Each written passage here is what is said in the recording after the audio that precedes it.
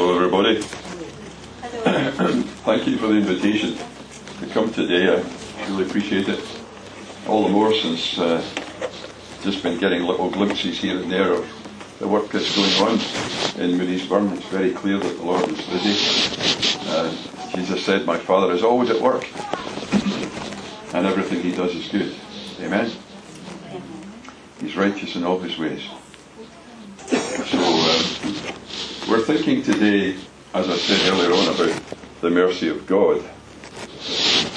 And we're in Romans 12. Well, actually, we're going to start a wee bit before that. We're going to start at verse 32 of chapter 11. Romans chapter 11, verse 32.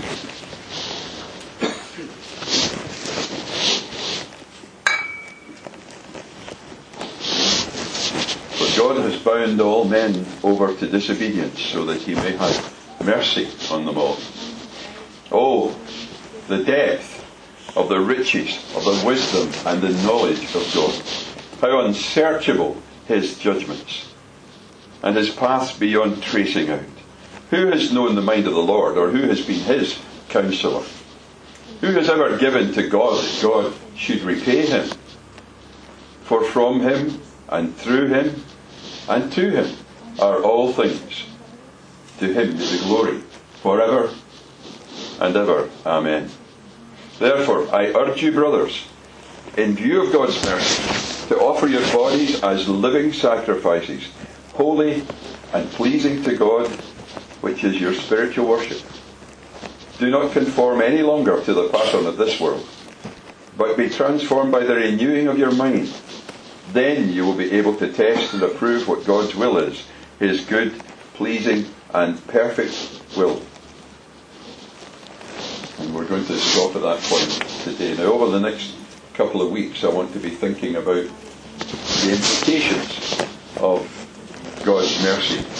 But today, I want to think of how we got to the point of receiving God's mercy.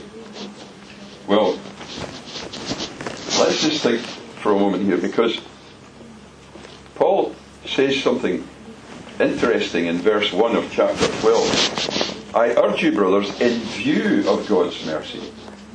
In view of God's mercy. Now, literally it means I urge you through. I encourage you, I exhort you through God's mercies.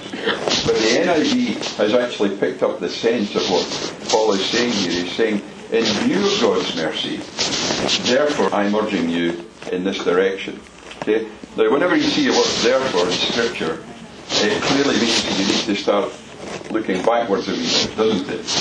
Therefore, in view of this, therefore, in view of what I've just said, or what's just happened, therefore, we need to think of what's gone before, because it helps to inform what he's about to say. So what's the therefore? Well, actually, the therefore is the previous 11 chapters. Everything he's been saying up to this point in Romans is encapsulated in that first line. Therefore, in view of everything I've been writing so far, I'm urging you to present your bodies as living sacrifices. In view of all of that. So, what has he been saying? What is it? What is this mercy that Paul has in view? Well, let's just try and rehearse for a wee bit something of the history of this word mercy. Because the only way to know God properly is to know Him through His mercy. That's the only way we can know God properly. Otherwise, we're going to end up with a God of our own imagining. But once you get to know God through His mercy, you begin to be your proper size. Okay? I remember reading that Theodore Roosevelt, the American president, was a great fan of astronomy, and one of his closest friends was an astronomer. And they would visit together at the White House now and again, and at the end of the night they would go out onto the lawn and they would look up into the night sky and they would rehearse a little bit with each other. They had this little ritual that they did, and one would say to the other, now there's the spiral galaxy of Andromeda, each one of its stars is bigger than our own sun. And so they would go through this little recitation of just the wonders of the starry sky that they could see above them. And then one would turn to the other and say, well, okay, I think now we're our proper size, let's go to bed. I think we're our proper size, let's go to bed. Listen, my brothers and sisters, if there's anything that will help us get to our proper size, it's an appreciation of the mercy of God. So, where are we? Peter said, once you had not received mercy, but now you have received mercy. I want to say to you, mercy is not a word that fills you with pride. Mercy is a humiliating word.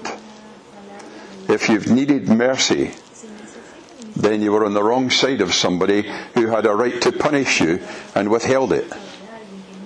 That's mercy. He had every right to punish you, and he held back that sentence upon you and showed you mercy instead. So there's nothing to boast about in mercy except to boast in the one who showed mercy to you. We talk a great deal in Christian circles about the grace of God, and so indeed we should, because grace is his unmerited kindness and favour towards us. But mercy, my goodness, I wish we would talk more about the mercy of God. Because once you begin to see that God has actually withheld from you what you richly deserve in terms of punishment, then you begin to see the majesty and the awesomeness of this God. Paul has only just broken out into praise. He's been speaking for 11 chapters about the grace and the kindness of God in the history of Israel and in the kindness that he has shown to the Gentiles through sending his Son to be the propitiation for our sins. And after 11 chapters of this, he just kind of, theology becomes doxology. He just suddenly breaks into praise. Oh, the depth of the riches of the wisdom and the knowledge of God. How unsearchable his judgments and his paths beyond tracing out. This is Paul bubbling over. Because the impact of all he's been saying for the previous 11 chapters is just forcing itself down upon him. Now, this is all the more remarkable when, let me show you something if we go to the end of chapter 8. We read these wonderful words which every Christian knows. In all these things we are more than conquerors through him who loved us. For I am convinced that neither death, nor life, neither angels, nor demons, neither the present, nor the future, nor any powers, neither height, nor depth, nor anything in all creation will be able to separate us from the love of God in Christ Jesus our Lord. And you say, yes! This is our God. This is this marvellous, marvellous Redeemer, whose praises we've just been singing. But watch this. Listen to the tone. Think of the emotion that's in Paul here as he says, I am convinced that nothing in all creation can separate us from the love of God. And suddenly in verse 9, watch this. If this was on a graph, an emotional graph, you would see it go straight down. Listen to this. I speak the truth in Christ. These are the very next words. I speak the truth in Christ. I am not lying. My conscience confirms it in the Holy Spirit. I have great sorrow and unceasing anguish in my heart. How on earth did he manage that? How did he get from this terrific height where nothing in all creation can separate us from the love of God in Christ Jesus, and then suddenly plummet to the depths? I have great sorrow and unceasing anguish in my heart. Why? Why does he feel like that all of a sudden? Where did this emotional crash just suddenly come from? Well, actually, it's not sudden at all, because this anguish is in his heart all the time. This is the paradox of this Jew who is the apostle to the Gentiles, and he's bringing the word of God's mercy to people who are not Jews. He's writing to the Romans. And he's got this unceasing anguish in his heart because of his own people. What does John the Apostle tell us about Jesus? He came to his own, and his own received him not. There is the greatest tragedy of all human history. Jesus came to the Jewish people, their very own Messiah, and they dismissed him. And they said, "We will not have this man to rule over us." And they cried, "Crucify him." Now, if you read Sword magazine, you will find that we take a very strong stance in support of Israel. And by the way, I think that's a very easy thing to do these days for one simple reason. Anti-Semitism is reaching 1930s levels throughout Europe right now. There are really cruel things beginning to happen, and evil things, racist things beginning to happen. And Israel is not any more squeaky clean than any other nation. It's a secular nation. It's not any better or any worse than any other nation. But it is the nation that God himself planted. And he has a future purpose for it, which is all through the book of Romans. And that's why we stand with Israel. Doesn't mean we stand against other people. It means that we're not going to be part of the anti-Semitism that's rising and get caught up like most of the churches in Germany did during the 1930s against the Jewish people. But Paul here, when he, in Romans 12, talks about in view of God's mercy, he's saying to a Gentile audience, this mercy that has been poured out upon you and that you're currently enjoying was refused by my own people. And look at the anguish and how he describes it. He says, "I could wish that I myself were cursed and cut off from Christ for the sake of my brothers, those of my own race, the people of Israel." What a man this man Paul is. Can you just think what he's just said? He's willing to stay out of heaven if it will let the Jews in. It's very much like Moses interceding for his people, isn't it? Hundreds of years before, Moses cries out to the Lord, "Lord, blot me out of your book."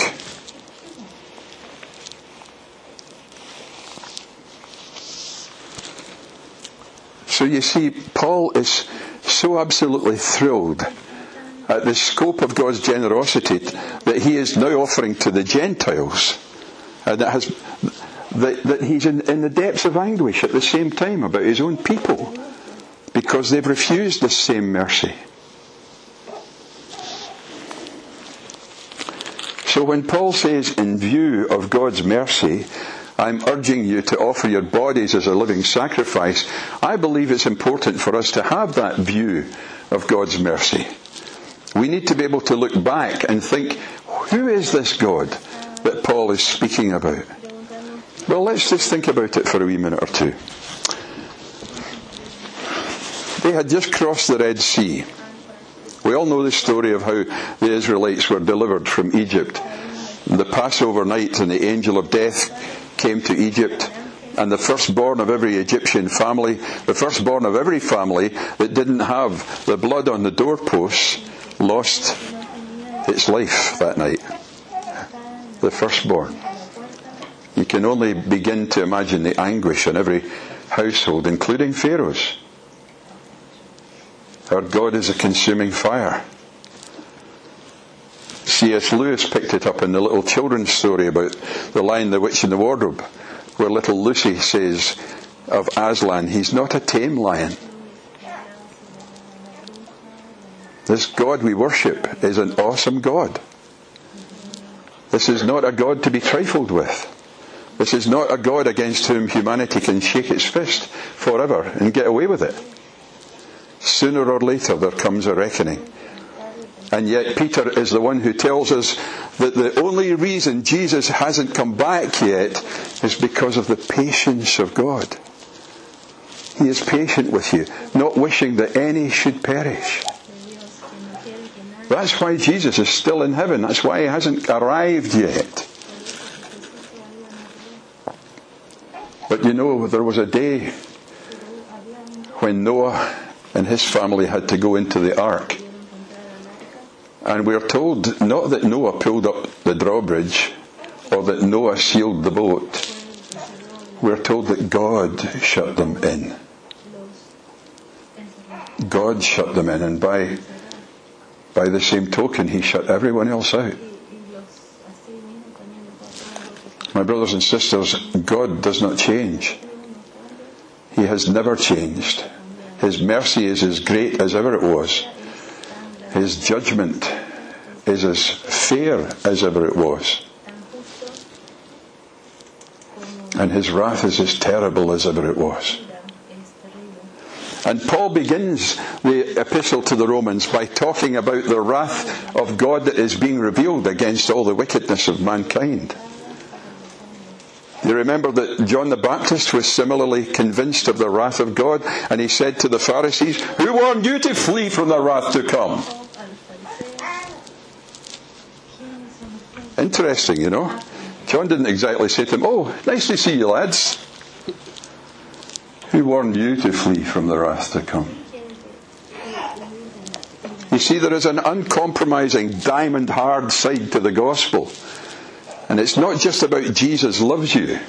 And I can prove that simply from the very birth of the church itself on the day of Pentecost. What did Peter have to say to the crowd that gathered in the square outside? This man was accredited to you by signs and wonders which God did in your midst through him. You crucified him.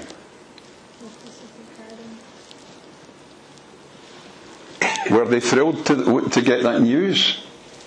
Were they thrilled with that first sermon? Did Peter warm their hearts by telling them Jesus loves you? No, my friends, he didn't. He told them that they had just murdered the Son of God. And we're told that the Holy Spirit worked upon the crowd, and it says they were cut to the heart. The very depths of their being. They were convicted of the wickedness of their hearts before God. And they cried out, "What must we do?" And Peter said this. Now let's notice this. We're talking this morning about the mercy of God, okay? Repent, he said, and be baptized every one of you for the forgiveness of your sins, and you will receive the Holy Spirit. Excuse me, but hasn't he just told these people that they've murdered God's Son? And what is he now offering them? Forgiveness? And the indwelling power of the Holy Spirit. Who's he saying this to? He's saying this to a crowd of murderers who have no right to expect anything but wrath from God. And what's he offering them? God's mercy. He's offering them the mercy of the very God whose Son they have just judicially put to death.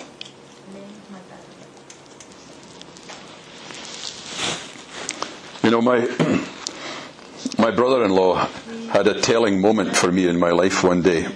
He walked into the house and he said, "How are you doing, David? Are you happy?" I said, "Yes." He said, "Well, tell your face."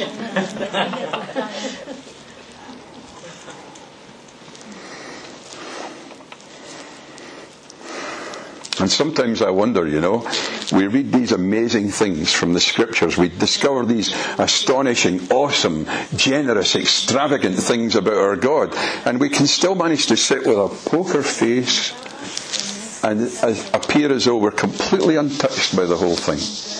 Andy Murray puts a final ball over the net and it's his, and we go wild and the couch can't contain us anymore and we're up on our feet and yes!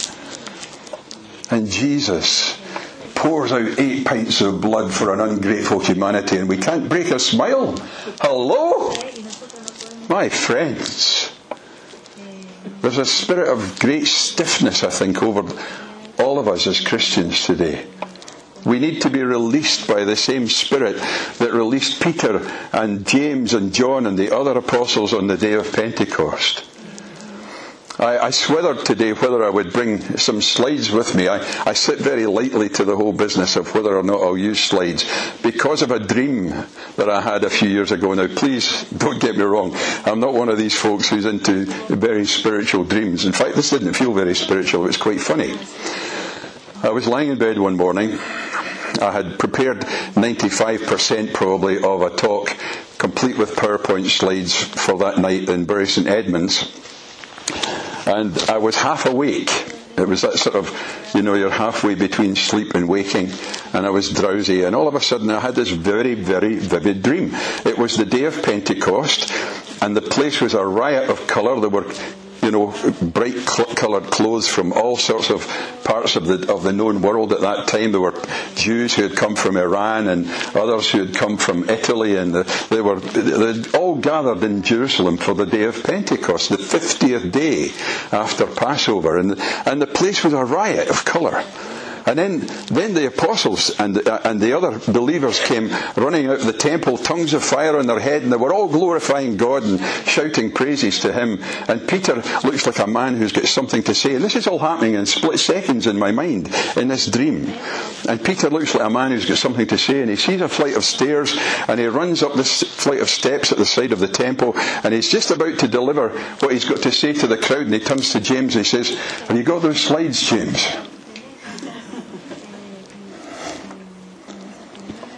Now, I was dreaming. It was just a silly dream in some ways. But boy, did it get my attention. Because by the time I got to the meeting I was to speak at that night, I knew I wasn't to use the slides. I wasn't even to speak about what I'd prepared to speak. I just left it all in my briefcase. And the Lord came down and visited the meeting. Because He got me just small enough to need Him. But this is our God. Here He is. The God of Pentecost, and the God of the crossing of the Red Sea, and the God of the tabernacle in the wilderness, and the God of Calvary, and the God of resurrection. This is our God, my brothers and sisters. This is the one who has shown us mercy. Is that wonderful, or is that wonderful? 2 months after crossing the Red Sea, just 2 months. Now, remember what the Jews had seen until this point. Remember what they had seen. They had seen every god of Egypt humbled, because every one of those 10 plagues was directly an assault by the living God on a particular god of Egypt. Every one of those gods, the plague of flies, the plague of locusts, the plague of blood, whatever it was an assault by the living God on the so-called gods of Egypt. And every one of them fell. And Pharaoh was considered to be a god, and he couldn't even keep his own firstborn alive. We need to understand the awesome power that the Israelite people saw before they even left Egypt.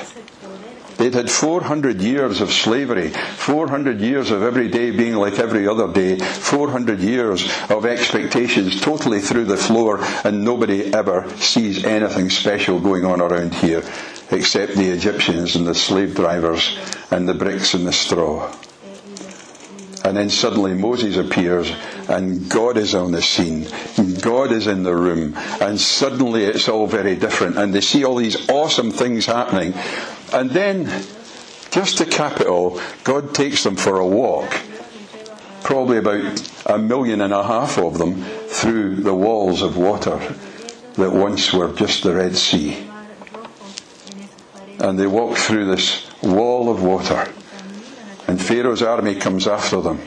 And Moses moves his rod over the water, and it comes back into its place, and Pharaoh's army is nowhere to be seen. And 2 months later, they were hungry, and they started to grumble. Can you believe it? When they finally got to the edge of the promised land, they saw the giants, they saw the castles, they said, "Oh, can't do this. This is not for us. We should," and they actually said this, wait for this, they said, "We should find a leader and go back." Excuse me, but I thought that leaders were for taking us forward. But they wanted a leader who would take them back to Egypt, because they were so terrified of what they saw in Canaan that they didn't trust the living God who had delivered them through 2 walls of Red Sea water to take them into the promised land. The whole history of Israel is a history of rebellion and restoration and rebellion and restoration and rebellion and restoration. You read it right through, and all the way through you see the mercy of God. They got to the edge of the promised land and they turned back, and God said to them that not one of those who had gone against him at the edge of Canaan would see the promised land. They would not be allowed to enter. And for 40 years they wandered in the wilderness, a rebel nation. A nation on the wrong side of their God. And where was God? He was with them. They were dwelling in tents. You know, at the Feast of Tabernacles every year, the Jews call it Sukkot. It's around about September, October time. They make temporary shelters, little booths. Sukkot is the Hebrew for booths, and they make these little booths and they put them on the roofs of their houses, and they sleep in these temporary shelters for a week or so, just to remind them that in the wilderness their forefathers lived in tents. And where was God living at that time? Answer, he was living in a tent too. And whom was he living with? He was living with a rebellious nation that walked in ways that were not good and didn't know the path of peace. This is the merciful God that we're thinking of today. Such mercy. Such astonishing kindness. What a God we serve.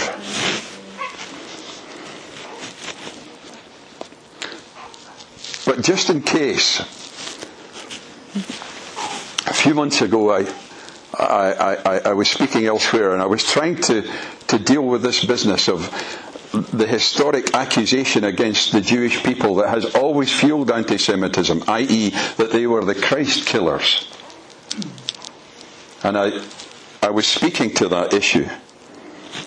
And I remembered saying to the group I was addressing, you know, if we're going to defend the Jewish people, we have to defend them with the truth, not by trying to rewrite history. We can't say, well, the Jews weren't guilty of crucifying Jesus. It was the Romans who put the nails through his hands. Or somebody else said, well, actually it was the deliberate plan and foreknowledge of God. So it was God who actually crucified Jesus. And all the way through, there's all these excuses, let's let the Jews off the hook. I said, no, absolutely not. He came unto his own, and his own received him not. That is the historical fact. They wouldn't receive him when he came, and they got rid of him as soon as they could. That is just a fact. We don't defend the Jews by keeping them out of the dock before God. They are guilty as charged of killing the Son of God. I'll tell you how we defend them. We defend them by standing in the dock with them. Because he bore all our sins in his body on the tree. Jew sins, Gentile sins. He bore all our sins in his body on the tree. We're all guilty before God. There is none who does good, not even one. There are none righteous. All have sinned and come short of the glory of God. You see, my brothers and sisters, this mercy is the one thing that all of us need. We need it more than the blood in our veins or the breath in our lungs. We need the mercy of God. The fool says in his heart there is no God. Solomon said in his little Ecclesiastes, surely there is not a righteous man on earth who does good and never sins. Mercy, mercy, mercy. Every one of us needs the mercy of God. And so Paul takes 11 chapters to describe the mercy of God. Next week, by God's grace, I hope that we're going to have a kind of whistle-stop tour of Romans 1 to 11, so that when we get to this outburst of praise at the end of chapter 11, we begin to have a view of God's mercy, and we burst out in praise ourselves. That's my prayer. So please pray for me in the week to come. Pray for all of us in the week to come, that we may have an encounter with the mercy of God such as we've never had before. Because you see, Romans 9, 10 and 11 is an astonishing discovery. And this is just a little kind of trailer for next week. Romans 9, 10 and 11 is an astonishing discovery because having taught about grace for the first 8 chapters to the point where he can say nothing in all creation will separate us from the love of God in Christ Jesus our Lord, Paul then takes this emotional dive and begins to share the grief that's in his heart about the Jewish people. But then he goes on in chapters 9, 10 and 11 to unpack how God's mercy is still there for the Jews and how he has not given up on Israel. And if he did give up on Israel, we would have to wonder if one of the days he's going to give up on the church too. We are talking about a God whose faithfulness we will never have to question nor fear its failure. This is our God, brothers and sisters. And I don't think I should say any more. So let's just pray.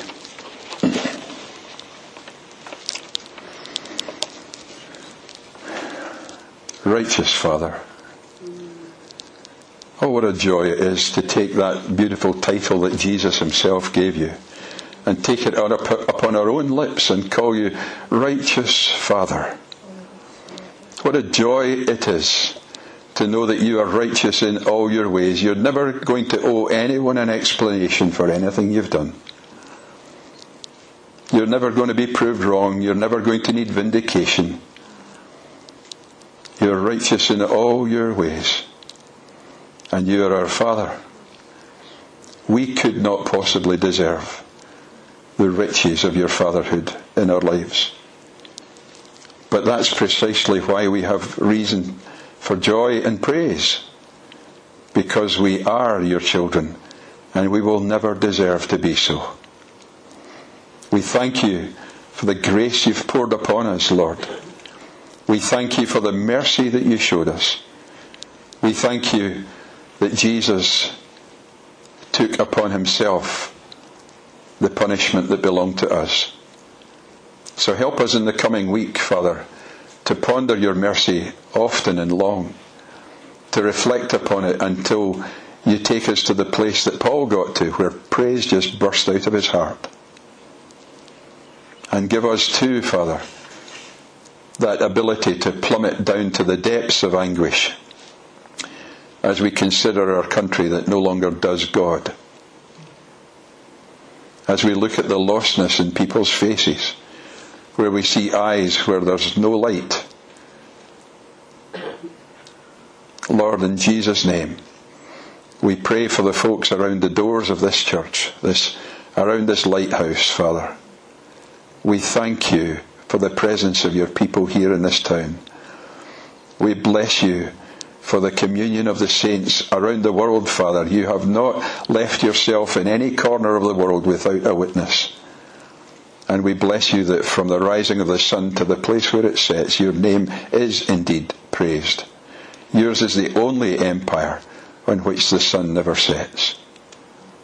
And we bless you, and we put all our hope and all our trust in you, and pray that you would teach us about your mercy in the coming week until we can come together again to think some more and praise some more. In Jesus' name. Amen.